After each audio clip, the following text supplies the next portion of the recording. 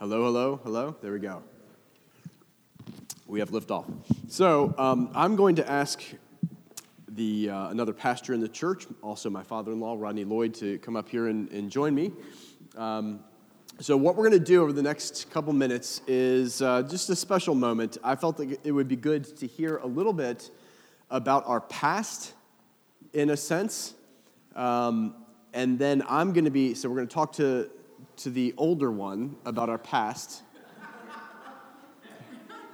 He'll be the Old Testament, I'll be the New Testament now. We're gonna. I'm under grace. You're under grace. Yeah, I think we can use this one here. And so, just to give a little bit of background, a couple weeks ago, many of you would remember that we had Chanel Rousseau come from South Africa and profoundly impacted a lot of people in this room and other people who were also there. Prophetically gifted lady, but servant of the Lord. And so while sitting around our table in our apartment in New Center, she just started picking this man's brain. Tell me about Rhema Bible College. Tell me about Kenneth Hagin. Tell me about the miracles that happened. Tell me, I want to know how to. And so he just started sharing these stories, and I began to feel like, you know what? We really need, as a church body, because it directly relates to the start of this church. So there's history that many of you don't know. And so I'm just going to let Rodney share a little bit. And like I said, I'll be sharing about where we're going. He'll be sharing about some things that led us to this place. I'll be sharing where we're going to be going. And then we're going to cap it off looking real quick at Jesus in John chapter 1, getting some lessons, 3 particular lessons on how it is that we get there. Yeah. So Rodney. Yeah. How are you? I'm wonderful. Thank you. Good. You look good. Thank you. So do you. Yeah, thank Very you. Sharp there. I try. So, Rodney, tell us a little bit of a background. You were from Tennessee. You grew up maybe in somewhat of a church-going home, but you never really met the Lord. And at some point, there was something called the baptism of the Holy Spirit that happened in relationship to your life related to Detroit. How did that happen? I had actually moved to Detroit. I was single at the time. I moved to Detroit in January of 1972. I had just been born again mid-December, and I was struggling, to say the least. And so I'd been given a magazine, Full Gospel Businessmen's Magazine, and on the back of it were the international directors. And I saw that one of them lived fairly close, so I called him. And third time I called him, he said, listen, my brother Dan Nanowski, is having a Bible study in his basement tonight. Would you be willing to go over there? And I said, yeah. So I went in there, and I entered into a realm that I knew nothing about. And they prayed for me to receive what's called the baptism of the Holy Spirit, which is in 5 different locations in the book of Acts. And so anyway, that was a tremendous blessing to me. Not long after that, I had met Nita a little while before that. Not long after that, I moved back to Tennessee to finish college. And the thing that was so amazing was that during that time, I had a real amazing experience one Sunday morning in church. God called me into the ministry just supernaturally. And it's very interesting. I just felt compelled to call this man that I hardly knew, Dan Nanowski, in Detroit, to tell him that I was going to seminary. I was going to go to a Baptist seminary.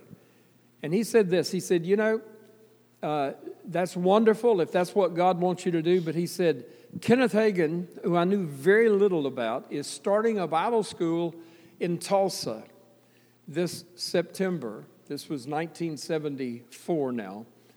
And he said, I just feel compelled to invite you and your wife, pay your way to Tulsa to visit, to go to his annual meeting. They call it camp meeting. And so while we were at that camp meeting, my wife was instantly healed of a bleeding ulcer. I'll put it like this. We entered into a realm that we did not know existed. And so our steps were reordered. We felt to go to that school. And it turned out that Dan Nanowski paid my way. I was the only one that went to school. Nita was a nurse at the time, and she worked while I went to school. He paid our way.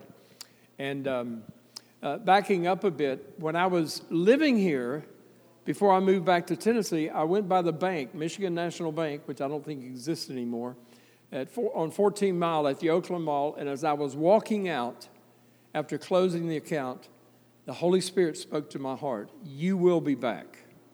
And I had no idea what that meant. Not long after that, I was driving back to Tennessee. My father had come to get me because I had to return my business car.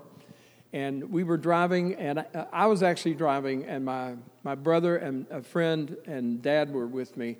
And all of a sudden, there was a light in the heavens. I honestly thought Jesus was coming back. And that light came down. Nobody saw it but me, and I became ecstatic. And so that light disappeared behind, these mobile signs that stores will buy to advertise what they're doing, that was sitting there by the road.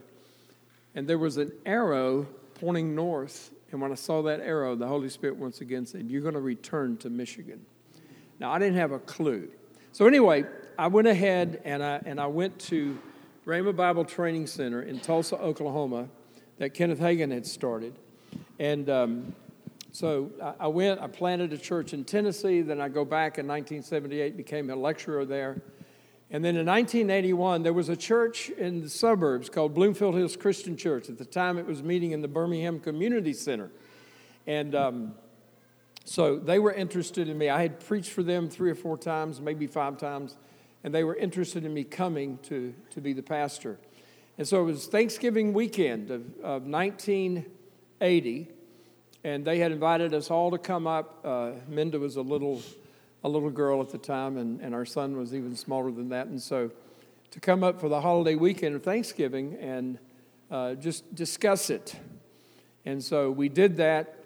But it was interesting. I had been lecturing at Rhema Bible Training Center that Wednesday morning, the day before Thanksgiving, and I was in my office getting my stuff together. And Kenneth Hagin, who many of you may be aware of, many of you may not, but a true prophet in a truest sense, he appeared in my doorway, and we had a conversation. He walked. like a human being walked to the. Okay. He walked. I mean, that's the way you talk sometimes. He appeared. Okay. And so he said this. He said, listen, he said, if you feel that you need to leave, then that's great. We'd love for you to stay. But he said, you've told me that your commitment is till the end of the year in May. But he said, I just really feel I need to tell you this. He said, if you feel like you're the one that's supposed to go take that church, then you're free to go at the end of January. Because he said, if you wait till May, the church will not be in existence. And I just thought that is really strange. But I honored Kenneth Hagin. I mean, obviously he's a man, but I had learned, the old, I had learned this, that when Kenneth Hagin speaks, people listen. Not that he can't miss it, but it really spoke to my heart. So anyway, to make a long story short, we moved up here February 1st in 1981. And that church had been 3 years without a pastor. And it had been primarily led by 2 businessmen, Joe and Dan Nanowski, brothers. And they had done a very good job holding the church together. And so I came on to be the pastor of the church. And on the 19th of February, 19 days after we moved, Joe and Dan Nanowski were killed in a plane crash at Oakland Airport. And so what Kenneth Hagin said was very prophetic. Yeah. There needed to be somebody in leadership. In other words, if that type of tragedy, the men who had led the church basically for 3 years, and if there had not been somebody there, it could have been somebody else, but it was what God had planned. God had planned these things. And so we took it, and God was gracious. We went through a lot of difficult situations.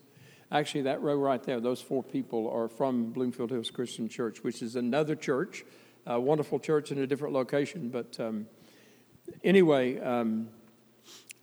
something happened that I think is very significant relative to this. One Sunday morning in the early 80s, I don't know when it was, 82, 83, we had been downtown Detroit, and we had seen this shop. And the shop was making bumper stickers. And those bumper stickers said, "Say nice things about Detroit." And that rang a bell. You know, Detroit was really, really devastated in the early 80s, even more so than it is now. And so one Sunday morning, I'm preaching, and I just said this. I didn't plan to say it. It was just one of those things that I feel like the Lord was bringing an awareness to us. And this is what I said. I said, if people ask you what Detroit is coming to, tell them this: Detroit is coming to Jesus. And so it kind of became not really a motto, but a heart cry. And I'll be honest, I didn't have a clue. I didn't have a clue about how to do that, but I knew that it was something that God was saying. We had bumper stickers made up that had the Detroit skyline on it, and it said Detroit is coming to Jesus. And so jump ahead. When we left Michigan in 1989, I didn't plan to ever come back here. I really didn't. Because we don't know the future. God shows us some things of the future, but he doesn't give us everything. Yeah.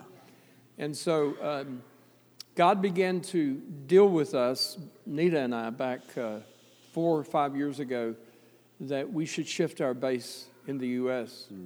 to Michigan. And this was before Paul and Minda had any clue about coming back to the States. They were our pastors in Johannesburg, South Africa. And so I really, if I can just take a short moment, we didn't start the work of God in Detroit. Good. We didn't, but neither did us moving to Detroit in 1981. This is the way God works. God has things in his heart, and God unfolds them in his perfect timing as it pleases him. And so that particular church is very interesting. That church that I became the leader of in 1981 had been established in 1928 in Hamtramck. It was called Russian Pentecostal Church because it was Ukrainian Christians who had established the church. And it went through various transitions. It became Evangel Temple Assembly of God. And then with the decay of the city, they eventually moved and started meeting in Birmingham. And so God had a plan. And I'm not even pretending that Border City Church is a continuation of that. But I do know this: it is a continuation of God's plan to impact a city. Awesome. And so even though we were saying Detroit is coming to Jesus, my whole heart now is about we are bringing Jesus to Detroit. Because really that's the purpose of the body of Christ. We are the body of Christ. Christ through his Spirit lives in us. And in our daily walk, not just in church services, but wherever we are to connect people to the living God through loving them and serving them. And so that's where we are in this particular moment in time. Amen. Awesome. Good. Thank you, Rodney. Truly. That's so good. So Chanel was just saying that she believes that there's such a gift with Rodney, and Nita, both from the experiences that they've had in the background that God led them through and seeing the mighty acts of God and supernatural, but the teaching gift that Rodney has as well of training in the gifts of the Holy Spirit. And so she was saying, you need to capitalize on this. And I just feel it is so strategic for us to have Rodney and Nita who can share with us from the things that have been from times past, that what has happened, that would stir our faith in the now, but that the values and the things that God has done in the past, we don't need to lose those things. We need to honor the fathers, can I say, and to stand on shoulders and honor the fact that we are where we are because of them, and to receive from that. But we also need to move into today and into the future. And so we want to receive this. God's always worked this way: receive from the past, but then continue to move into what God is saying today. And so, speaking of that, I want to reiterate again what we have looked at throughout the month, and we'll just say it again, these 5 visionary points that speak to our future. Now it sounds like this great thing we've sat down and come up with this strategic 5-point plan. Boil this down, it's what Jesus did. And to the best of our understanding, we as the church are to follow him and to continue in what he always has been doing. That's it. So these 5 visionary points, here they are, kind of taking the life of Christ, but specifically into our context as a local church. Here they are. Firstly, is that every member of Border City Church, maybe I could say every disciple of Jesus, every follower of Jesus that calls this place their home, their church home, they would be involved in receiving discipleship and involved in giving it away. And what does that mean? That as a follower of Jesus, we follow Jesus. That's what it is to be a disciple. That is, by the way, the call of the church. Go and make disciples of all nations. So everything that we're doing, I say it often, all the groceries that we shop for and the diapers that we change and all of that, every facet of our life fits into the context from God's perspective of that mission. Go and make disciples. So that would say that we need to follow Jesus. It would say that we need to allow others to help us become better and better followers of Jesus, and we need to be on the mission of helping others to be followers of Jesus. Number 2 is that we would develop the spheres that God has already graced us to have opened up to us. And specifically what I mean, 2 of those things would be this past year, 2018, we had the privilege of having opened up to us Durfee Elementary Middle School, where we are mentoring and tutoring and partnering with Detroit Public Schools, whose superintendent has started the Detroit Public School Faith-Based Initiative, asking for faith-based organizations to come and help impact and meet needs in the schools. Now, in our culture, in our society, we need to step through that door. And we have a great relationship with the administration of that school. You've met the principal. She's been here, Miss LaToya Webb-Harris. And we want to develop what we're doing there. We want to take it to another level. Our impact, and please hear me, not our impact, so that Border City Church becomes great. The impact of Jesus on lives of people in that community. Secondarily would be DRMM, Detroit Rescue Mission Ministries. We've been working in kind of a mentoring way as well there, sharing with the guys, but ultimately it's all about building relationship with men who are in that kind of homeless shelter and wanting to partner with them. We've got Andrew sitting over there. He was there. I'm sure you don't mind me pointing you out, but he's becoming a manager of a Tim Hortons, which, in these parts, in this neck of the woods, Tim Hortons, that's like, you've made it when. Tim Hortons owns this place. We don't even have Tim Hortons where I'm from. But anyways, Andrew, 10 months. Oh, wow. Gee, that's amazing. So, and we want to develop that, what we're doing in Detroit Rescue Mission Ministries, and specifically it would be this. It would be that we want to increase the amount of real discipleship that we have with men who are still living there, that they would be being helped in their journey and being commissioned to disciple others, so that when we're not there, there's continuing to be an influence and a light shining in that place. But we also, I say often, I want to work my way out of a job. I believe that we need to whether that happens in 2019, I don't know, but so that we can continue to move and to break into other spheres, so to speak, and have other people who this becomes their primary thing. So, thirdly, we want to also, break into new spheres. And again, when we say break in, we're not talking about some kind of imperialistic taking over society. We're not, we're loving people, we're serving people, but Jesus wants to go into places, the presence and knowledge of Jesus into places where he isn't known yet. That's what we're talking about, that people would encounter him and encounter the Father and couldn't but help but to follow him and enter into this awesome journey of being transformed into his image. And so we want to break into new spheres. A lot of what I just spoke of, DRMM, Durfee, a lot of that speaks of areas of society in our city of need, which is awesome. There are other elements to Detroit society, and that Jesus also wants to reach. People of influence in government and in business and in the, who knows, auto industry. I'm a realtor, in the real estate industry, et cetera, various places of society break into new spheres. So develop what we have, break into new. And then fourthly, we want to see and are convinced that it is imperative that demonstrations of power, of Jesus' power and glory, would manifest through his people as a sign and a witness to the reality of the gospel. You can talk to your blue in the face, but when you encounter the authentic power of Jesus, it's hard to argue with that. And we're jealous for that, for the witness, not only in word but in action and in demonstrations of power. And we believe that fifthly, that new followers of Jesus is simply the result of us giving ourselves to these first four things. That as we do that, as we follow Jesus into that the byproduct of that is new followers of Jesus.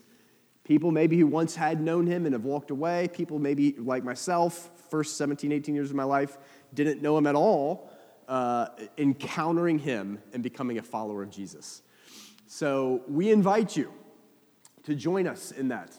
We're not about just kind of sitting in a chair and facing forward, and this is important, but there's a purpose for doing this. And it doesn't end here. The purpose of this is what happens outside of here.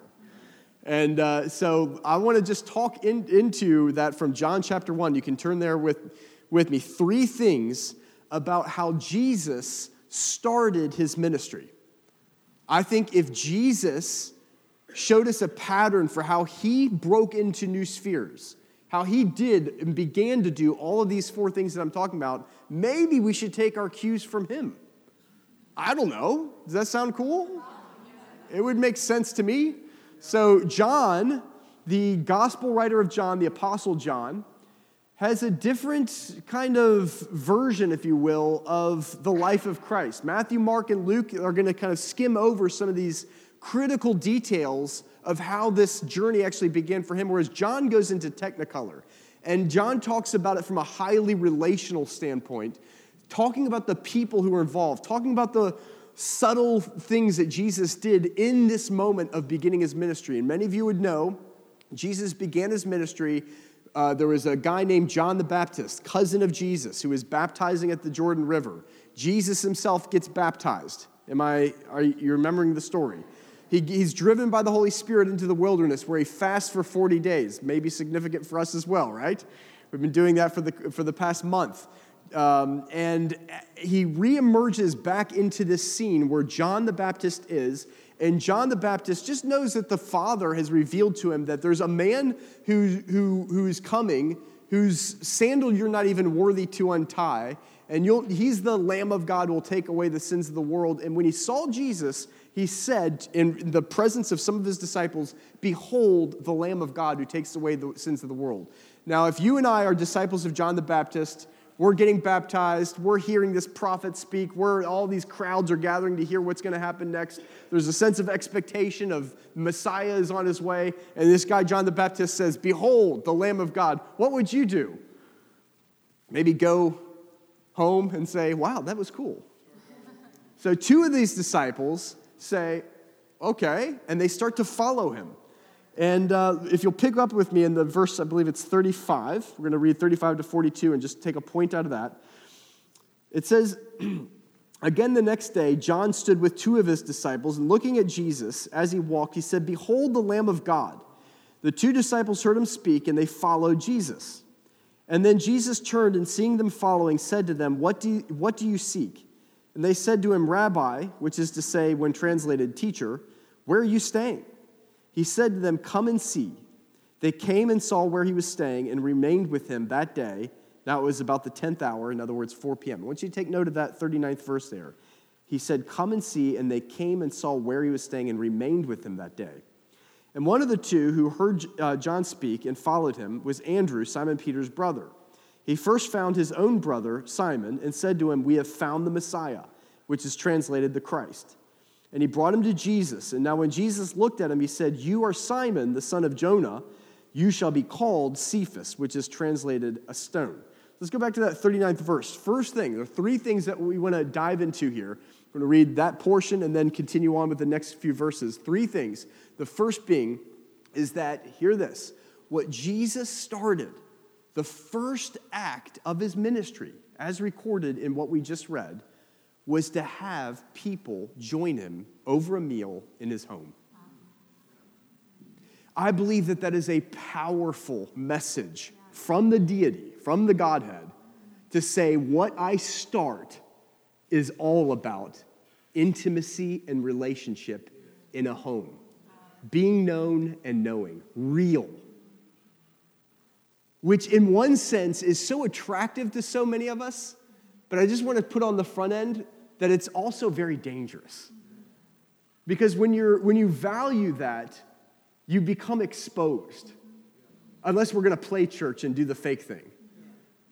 But when we really spend time with each other in a home like Jesus started, which evidently was the nature of what he started, we can only do that if we value being known. As in, I've got stuff that I want to share that could help you, but you're also going to come into contact with the reality of my shortcomings. As a pastor, that can be threatening.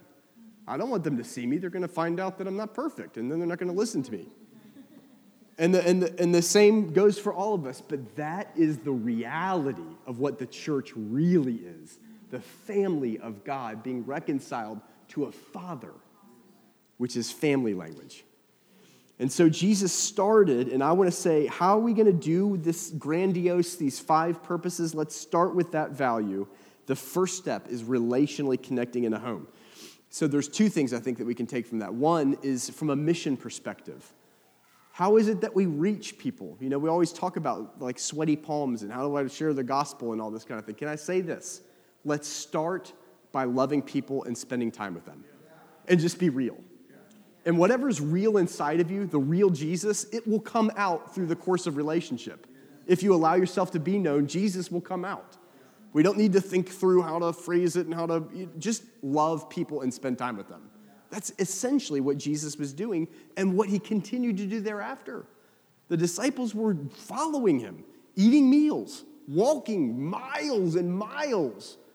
They smelled each other's BO. You know what I'm saying? It was real. And then secondarily, from a cultural perspective, a church culture perspective, let's anchor ourselves. I know we have been taught and we have seen the pattern that church equals building Sunday morning. Please, can we break beyond that and value why it is that we do it here? I mean, do what we're doing here. And we've thought through, should we do it Tuesday night? Should we do it for some other? And we keep on coming back. Sunday just makes sense. But it's not some mystical Sunday morning in a building that looks like this. This is for training for what happens out there, but we can't just have this and call it church. This isn't church, or this isn't the full spectrum of church. Church is family.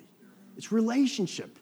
It's knowing him and being known and knowing each other and being known so that we can make him known to others who we invest our time into who don't yet know him but will know him because we know him.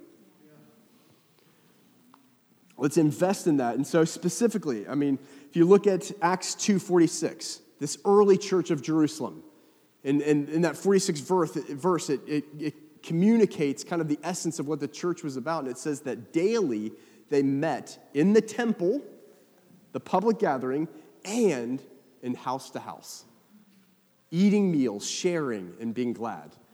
And we drive into, we try to facilitate that value by having what we call community groups. Minda just said we're not doing community groups over the winter months, but I'm inviting you, if you call yourself a member of Border City Church, to value with us why we do that. It's not just another program, it's family. And families spend time together. Family shares meals together. Family get to know each other and get to know him together. And so encourage you to do that. But over this these winter months, we're going to do that. We're just going to have a big community group meeting at Mickey's house, or Mickey's condominium, I should say, just a couple blocks up north on Woodward in the Ellington. It'll be fun. We'll move furniture out of the way to make space for a larger group, and it's going to be awesome. And Rodney's going to be sharing and training us, but we're going to have time to minister to one another, and it's going to be good time spent together. Cool? Let's go on to this second and third points, and then we'll end it there. Verse 43 says, the following day, Jesus wanted to go to Galilee, and he found Philip and said to him, follow me. Now Philip was from Bethsaida, the city of Andrew and Peter, and Philip found Nathanael and said to him, we have found him, of whom Moses in the law and also the prophets wrote, Jesus of Nazareth, the son of Joseph. I love how spending time with Jesus did something inside of the hearts of these people that they came to believe that he was the Messiah, just by virtue of having time with him. And Nathanael said to him, can anything good come out of Nazareth? Can anything good come out of Detroit? And Philip said to him, come and see. And Jesus saw Nathanael coming toward him, and he said of him, behold an Israelite indeed, in whom is no deceit. And Nathanael said to him, how do you know me? Jesus answered and said to him, before Philip called you, when you were under the fig tree, I saw you. Nathanael answered and said to him, Rabbi, you are the Son of God. You are the King of Israel. And Jesus answered and said to him, because I said to you, I saw you under the fig tree, do you believe? You will see greater things than these. And he said to him, most assuredly, I say to you, hereafter you shall see heaven open and the angels of God ascending and descending upon the Son of Man. The second point that I want to say here, important point. So this first thing is that what Jesus started in home, relational connection. The second thing is this thing of demonstrations of power and glory. Let's be honest. How many of us feel a little intimidated when we start talking that language? What are you talking about? Demonstrations of power and glory? Me and Michelle, we feel intimidated. I think Minda's hand might have gone up. Honestly, with the thought of like, we're going to do this with demonstrations of power and glory. Jesus, now this is I'm going out on a limb theologically here a little bit, but I think it is interesting that before Jesus did what is known as his first public miracle, act of power, which was, many of you would remember, the wedding feast of Cana, he turns water into wine. That wasn't the first operation of the gifts of the Holy Spirit in his life after he was baptized. The first gifts of the Spirit we just read, and it is the use of prophecy, speaking prophetic destiny and identity over people, just encouraging them in what the Father sees in them. That's what he did. And I want to say this, that if you want to see, and you and I want to see demonstrations of power and glory, start with the prophetic. This is going to be a little bit more dangerous too. Some of you who remember the 80s, like I can, remember that, or even before that, the 70s and 60s, this is a weird analogy, but just follow me. They used to say that marijuana was the gateway drug, right? You do that, and then you're going to wind up on crack or cocaine or whatever. Prophecy is like the gateway gift of the Spirit. I mean, I believe even speaking in tongues and praying in tongues and that thing, it actually kind of like gets the grooves turning. But prophecy is something that is actually so easy, and the Scripture says you all may prophesy. And what is prophecy at its core for the New Testament church? It's essentially exhortation, edification, and comfort. And so if you just lean into the Holy Spirit's desire to encourage and edify another person, you might just get the most simple of images or just a sense. In Jesus said to Cephas, you are, I messed it up. He said to Simon that you're Simon the son of John or Jonah, but you're going to be called Cephas, a stone, kind of Holy Spirit gift nature. And then he talks about a person, and he had what the Bible calls a word of knowledge. He saw a picture of Nathanael, discern tree. And then he kind of shared the aisle, no deceit. And so he prophetically confirmed, and what was identity, and shared a word of knowledge. He went from a testimony can come out of Nazareth. He still didn't believe them, but he had heard they believed he was the Messiah, where he said, you are the King of Israel. I want to suggest to us it still works. For us to just get trained and active in the thing we are reaching people but it's also, we just say something that we, thirdly, can be the thing that births faith, is that, and this is incredibly important, so we've got acting in a home. His first step in the gifts of the Spirit was the use that you and I will see. Before he went to, is that Jesus, how he reached, he worked through not just like organically, naturally existing spheres. John the Baptist, relationships. John, and it happened to be, got people who more or less were from Bethsaida, Simon Peter's brother, and so connects with Baptist, those two disciples, they connect, and then the group of three then connect all from the same, and then they connect. And where did Jesus go next after that in ministry? You want to guess? Bethsaida. He went to Cana. He went to that region of Galilee where they were all already connected. Is that haphazard? No. The gospel, get this, our planet is made up of social spheres. I work at Keller Williams Metro in Royal Oak. That's a sphere. We go to Durfee Elementary Middle School. That's a sphere. It's a group of people that are connected. You guys are connected into certain spheres. What God wants to do is cause there to be a light shining in every sphere that exists in this city and in this planet. How does he do that? By reaching people in those spheres who then become those lights. And connecting one person to another person, it begins to open up and that light begins to shine to where that light becomes brighter than the darkness in each of those spheres. That is how we do this. And so what I want to say is, from the first thing that we said, what can you do in response to this thing about church and church home? Prioritize with us community group, and over the winter months, prioritize with us being trained in especially the things of the Holy Spirit and discipleship that's going to be at Mickey's house in February and March. Prioritize that with us. Go on that journey with us. There's no pressure, but we want you to be a part of that and to experience that with us. Secondly, this thing of the Holy Spirit, prioritize going to Mickey's house during winter so that you can be trained and begin to operate and grow in your confidence to be used by God in a prophetic way and to see where that takes you, to minister and to help God, to be a part of God bringing transformation into people's lives. And then thirdly, this thing of organic, naturally existing social networks and spheres, what can you do with that? I would say to you this, and say to me this.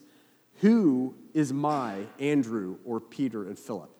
Who are those people that are beginning to say, you know what, I listen to you? Who listens to you?